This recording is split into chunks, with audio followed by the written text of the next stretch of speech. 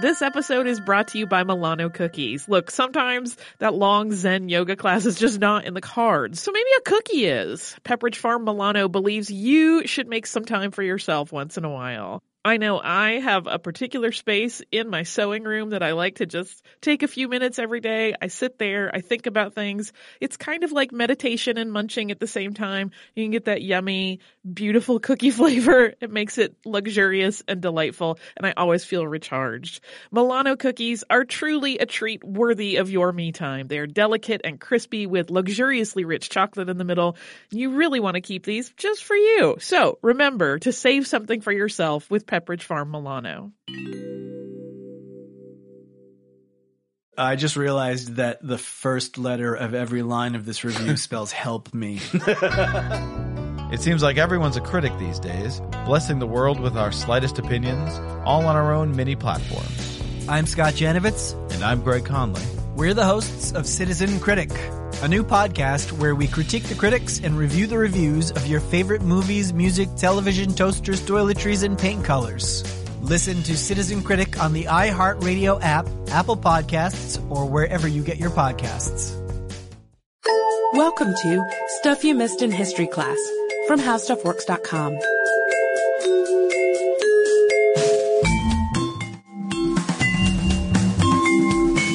Hello and welcome to the podcast. I'm Sarah Dowdy. And I'm Deblina Chakraborty. And it's December, so 'tis the season for a holiday podcast special. And I always like to do some kind of episode to mark the season, but I usually try to pick something that's a little bit offbeat. A couple years ago, Katie and I went for a Saturnalia celebration, which was really fun. Imagine frenzied clapping of hands, the king of the beans.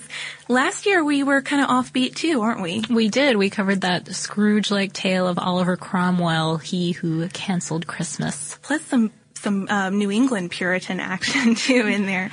But this year we've chosen something that is a bit more somber, a bit more serious, but also, in my opinion, more moving too. The spontaneous Christmas Eve truce that broke out along the Western Front during World War I. And it, of course, took place in the first months of a years-long war, and it was never repeated after the first winter. So you really can look at it as an isolated event very early in the war.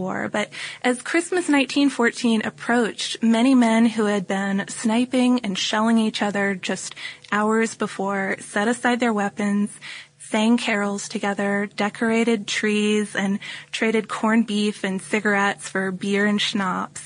It's kind of a remarkable story. It sounds so unbelievable. In fact, many folks think it's an urban legend. It even has a Snopes entry, if that tells you something. That's the real mark of a possible urban legend. Right. Others think, yes, it's true, but way overblown, that only a few soldiers and certainly no officers fraternized on the front. But actually, soldiers of all ranks stationed in sectors across the front called local truces for as little as a few hours or as long as 2 weeks. So how did a truce like this come about in the first place? How do you walk out into no man's land between the trenches and propose a friendly exchange of schnapps or buttons? How indeed. So first, a little background on the early months of the war. World War I started in July 1914, and in the first months, the Germans raced through Belgium on their way to France, and they were finally halted in September at the first Battle of the Marne, or I should say slowed down, and this began a stalemate, the real digging in of heels, the trench warfare where victory meant moving your line out just a few yards, you know, the way that we imagine World War I. It's not a war where people are zipping around across Europe really quickly. So 475 miles of trenches were established from the North Sea to Switzerland. That was the Western Front. And enemy troops at the front lines were, of course, often very close to each other. I mean, like physically, just a few yards away from each other.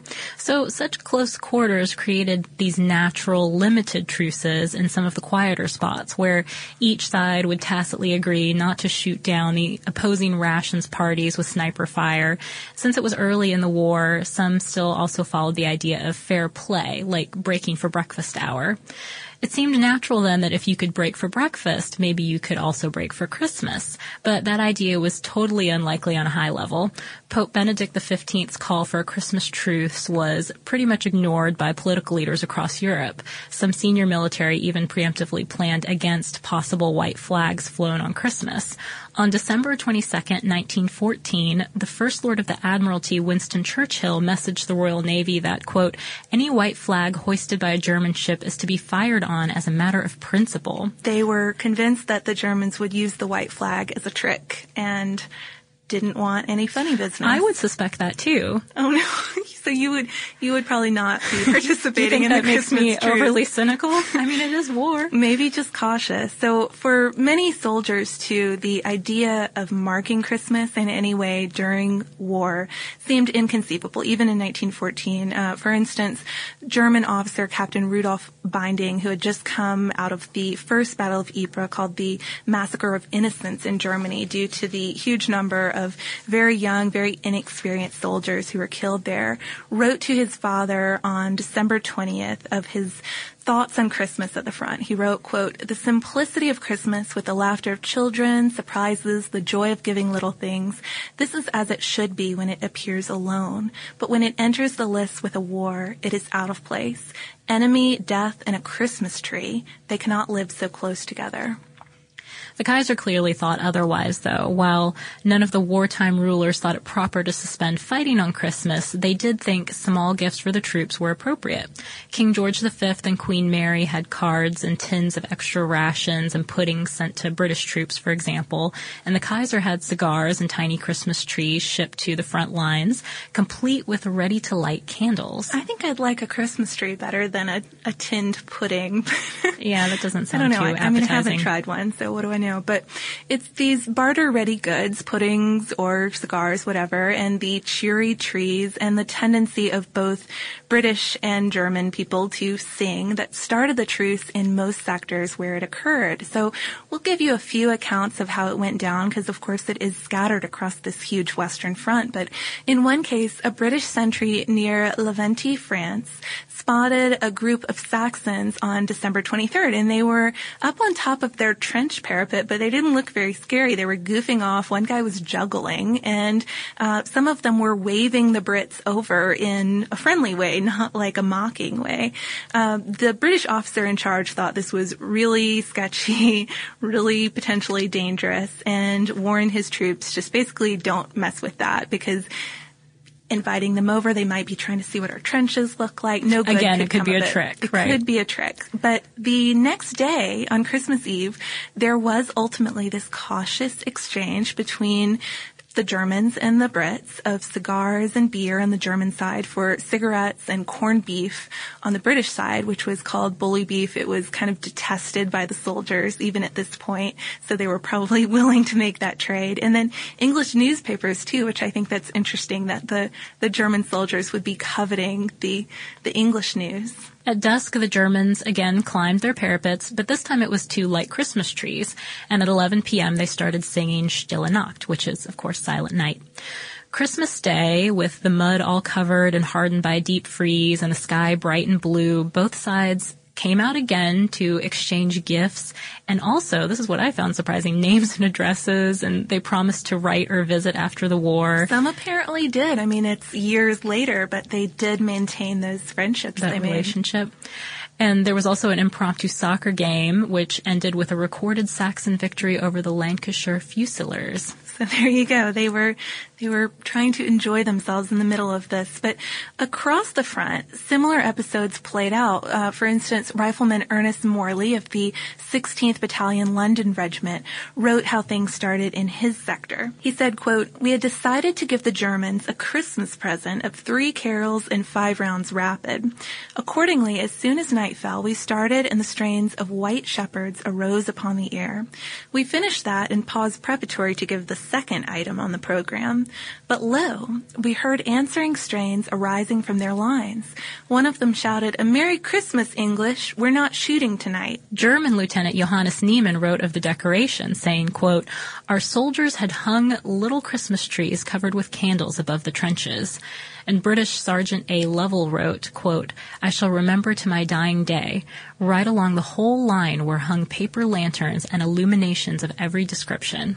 And I keep imagining the terrible image you have of World War I trenches with trees that are just completely decimated, villages decimated, mud and bodies everywhere, and little Christmas trees and lanterns strung around. It really it paints quite a picture if you try to imagine that. But Private Albert Morin described hearing the Christmas Eve carols as, quote, "one of the highlights of my life." So you can imagine that it did have this really huge effect on these men who had just been seeing carnage day after day, or boredom, experiencing boredom, to have something so pleasant and so out of the ordinary occur. And on Christmas Day, the truce continued in many of the places with more games and gift exchanges and singing and combined religious services, and soldiers would swap gear, like switch hats, or let me trade for your German coat for my British coat or something, and take pictures together, kind of like just dressing up in costumes almost. And there was also, of course, the very somber task of burying the dead, some of whom had been lying out there in no man's land, where, of course, as the name implies, nobody could go collect them for weeks or even months. Yeah, and it's interesting to note that while the French and Belgians didn't really participate in the Christmas truce in the same way that some British did, they might have had harder feelings against the Germans. Obviously. Some did arrange a temporary Christmas armistice solely for the purpose of burying the dead. So they would carry each other's amends to the middle, exchange, and shake hands. So something that was a lot more somber, a lot more official, just let's agree to take care of this important task and not celebrate. Right, no singing of carols with that. Another truce oddity was the exchange of insignia, buttons, scraps of cloth, and best of all, pickelhaubes, the German dress helmet. So those are the helmets with the little spikes on top, and I can imagine why you might want one as a souvenir. But there's one story from the London Rifle Brigade written up in a History Today article by John Terrain that tells of a German soldier who had traded away his dress helmet, and the day after Christmas, he calls out to speak to a British officer, and they meet up in no man's land, and the German explained that he had traded his helmet the day before, and he had a grand inspection the next day, so he really kind of needed to borrow it back. He apparently borrowed it, must have used it for his inspection in a satisfactory manner, and then did return it in exchange for a little more bully beef, because that was hot stuff in the German trenches, apparently. So.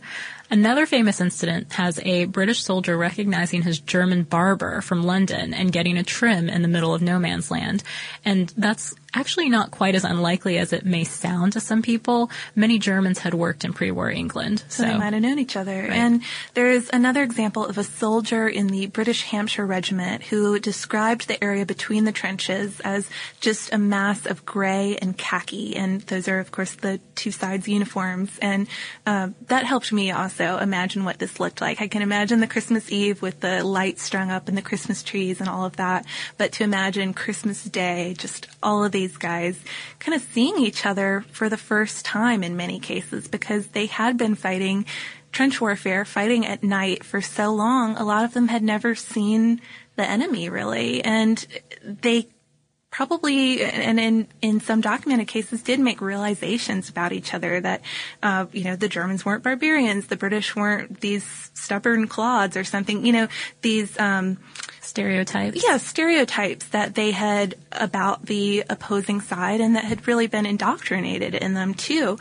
Still though, in a lot of the British letters and diaries that describe the truce, you'll find the British distinguishing between the men that they were fraternizing with. They were Saxons and Bavarians. They were not Prussians. That seemed a very important distinguish for them to make. And I thought it was really strange that the German troops themselves even would sometimes disassociate themselves from the Prussians. In one case, there was a member of the Dublin Fusiliers who was killed during the truce by a stray bullet, and that sounds like the kind of thing that would shut down a truce immediately, but the Saxon troops sent over an apology, and it said, quote, "It must have been one of those damned Prussians," ! And followed up the apology with 2 barrels of beer. That was just so surprising to me. that a truce could continue and that you would differentiate among your ranks like that. Yeah, and that the one bullet wouldn't immediately start just fighting again. That the guy's buddies would just kind of get over it or something. But you can imagine how in some cases incidents like that would definitely bring the truce to an end. And the truces did only last hours in certain sectors, with some troops refusing to participate at all. In others, it stretched as long as January 10th. And while the truces were usually arranged by bold or brave bands of soldiers, with officers having nothing else to do but go along with it after their men began pouring into no man's land, sometimes the officers made the arrangements themselves. Captain Robert Hamilton of the 1st Battalion Royal Warwickshire Regiment stationed near St. Yvon, Belgium, met with the German officer halfway through no man's land. They shook hands and arranged a 48-hour truce. In his journal, he talked about doubling midnight sentries just for good measure, but also notes, quote, "I am told the general and staff are furious, but powerless to stop it." I think you would have been on the midnight sentry. You think so?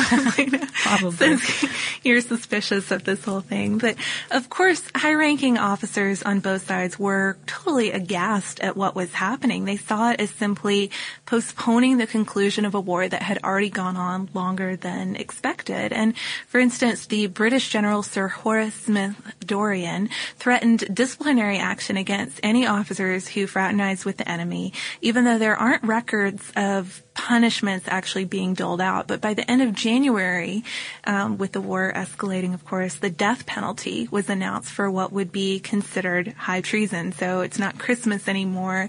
It is it's treason against your country. On the German side, officers threatened soldiers with a transfer to the Russian front, which does sound like it would make you give up on your button collection pretty quickly.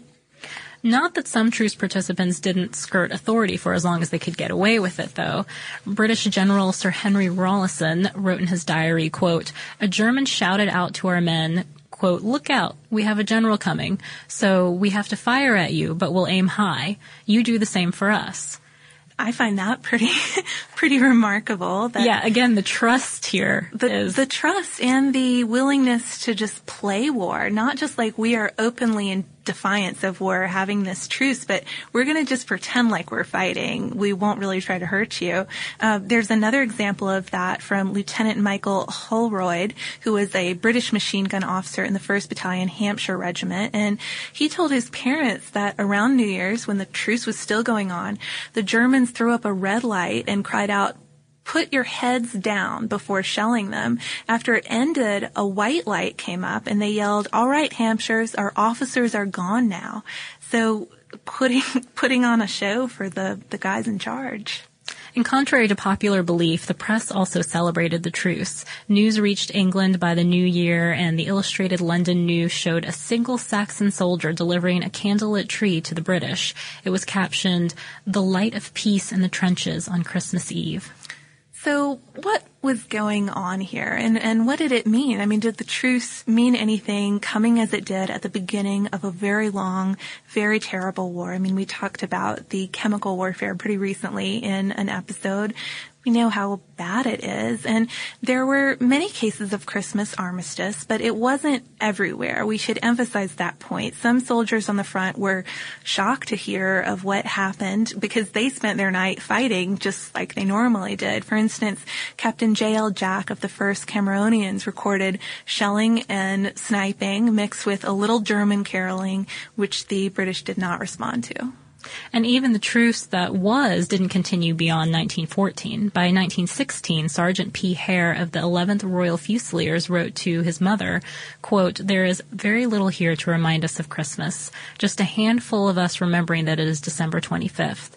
We are not dispirited, nor do we feel downcast at the fact that we should be spending such a great day like this. It's not a truce, but just some sort of strange understanding between us and the Jerrys on the other side that Christmas Day should be like this. Perhaps next Christmas the war will be over."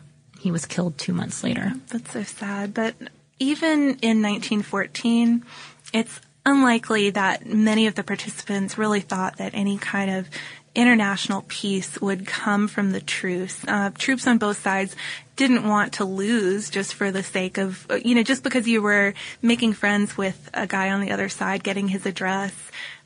trading for his cool-looking hat didn't mean that you wanted your country to give up or something. Bruce Bairnsfather, who is a famous cartoonist and a machine gun officer with the Captain Hamilton, who we mentioned earlier, the guy who walked out to meet his German counterpart, he saw it as, quote, an interval between the rounds in a friendly boxing match. And I have to imagine that for a lot of guys, it would be like that. Something to get away, as we mentioned earlier, from that day-to-day, probably really boring and sometimes really scary existence.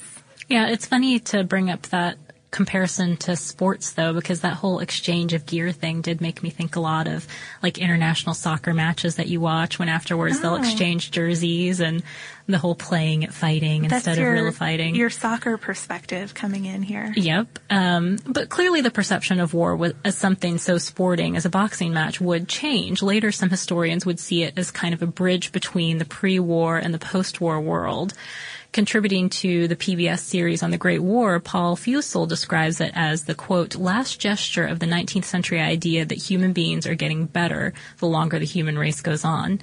Nobody could believe that after the First World War, and certainly not after the Second. And to go along with that idea almost, I mean, some people consider it the last holdout of like a Victorian Christmas, and that makes sense, or Dickens Christmas. I mean, kind of the same thing, but that makes sense if you think that the origin of a Victorian Christmas, which is from Britain, is of course German because of Prince Albert, as we've talked about all that before too. So it makes sense that these two countries in particular would have such similar Christmas traditions and end up celebrating them in this early stage of the war together. But I was really surprised. I know we've had a lot of quotes in this episode because there are so many letters and diaries written by soldiers, but we do have a quote from our old friend, Arthur Conan Doyle, who is really the new Queen Victoria. He pops up everywhere. Pops up in every episode.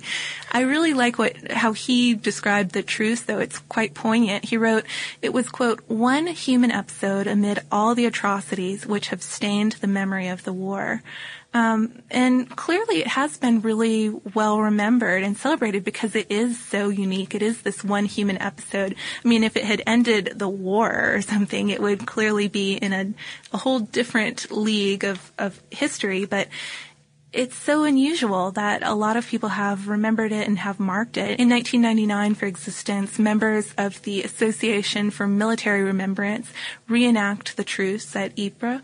And in November 2005, the last known Christmas Truce veteran died in Scotland at a whopping 109 years old. Wow. His name was Alfred Anderson. He was a Black Watch soldier, and he was 18 in 1914. Later in the war, he had served as a Batman to the brother of the late Queen Mother, and consequently had received a visit from Prince Charles and numerous telegrams from the Queen. I feel like we should explain Batman really quickly, too, because it's not Batman. The Batman. Right. Yeah. I found out about this from watching Downton Abbey. It's like the personal assistant almost of high-ranking officers. So the job would be anything from like getting your messages, making sure you had your supplies, to offering some kind of personal protection. And it was a really prestigious position to have. You might get to go to better places and move up faster in the army. I was also kind of surprised that this fellow, Alfred Anderson, died in 2005. I believe that the last World War I survivor died just this year, so not too far apart. Not too far for the last Christmas Truce survivor.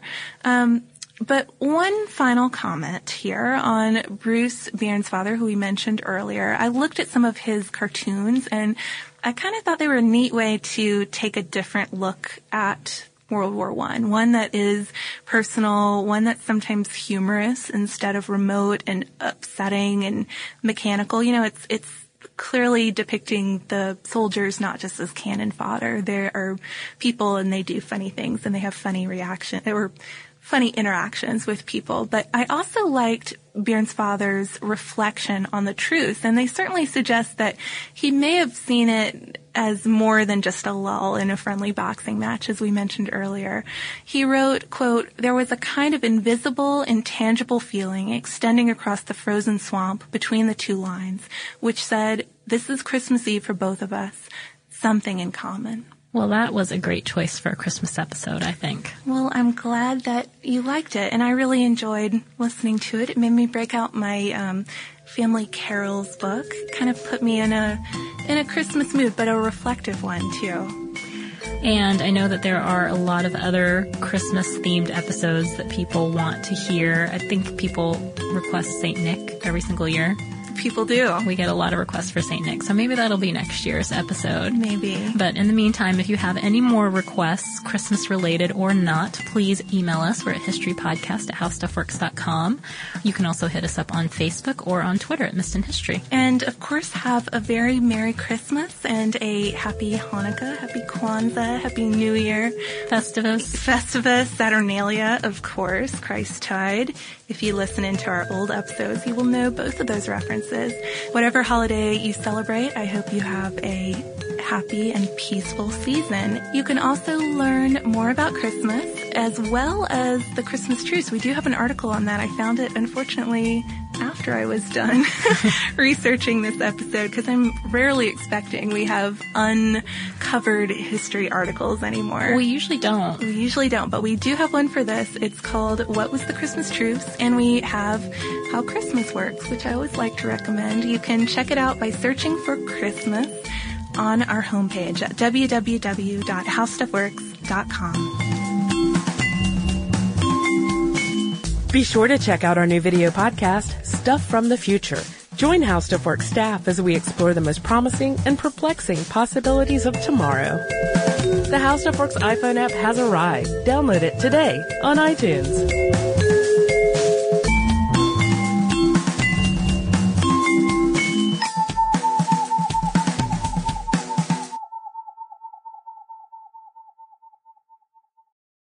We are going to Italy. After the success of last year's trip to Paris, we are planning another similar trip, still with defined destinations, this time to Rome and Florence. Yeah, we are going to spend a week exploring some amazing things. We're going to have city tours of both Rome and Florence. We're going to see the Roman Colosseum, the Vatican Museum, and the Sistine Chapel, St. Peter's Basilica, Vatican City. This is just a tiny fraction of all the stuff we're going to get to do.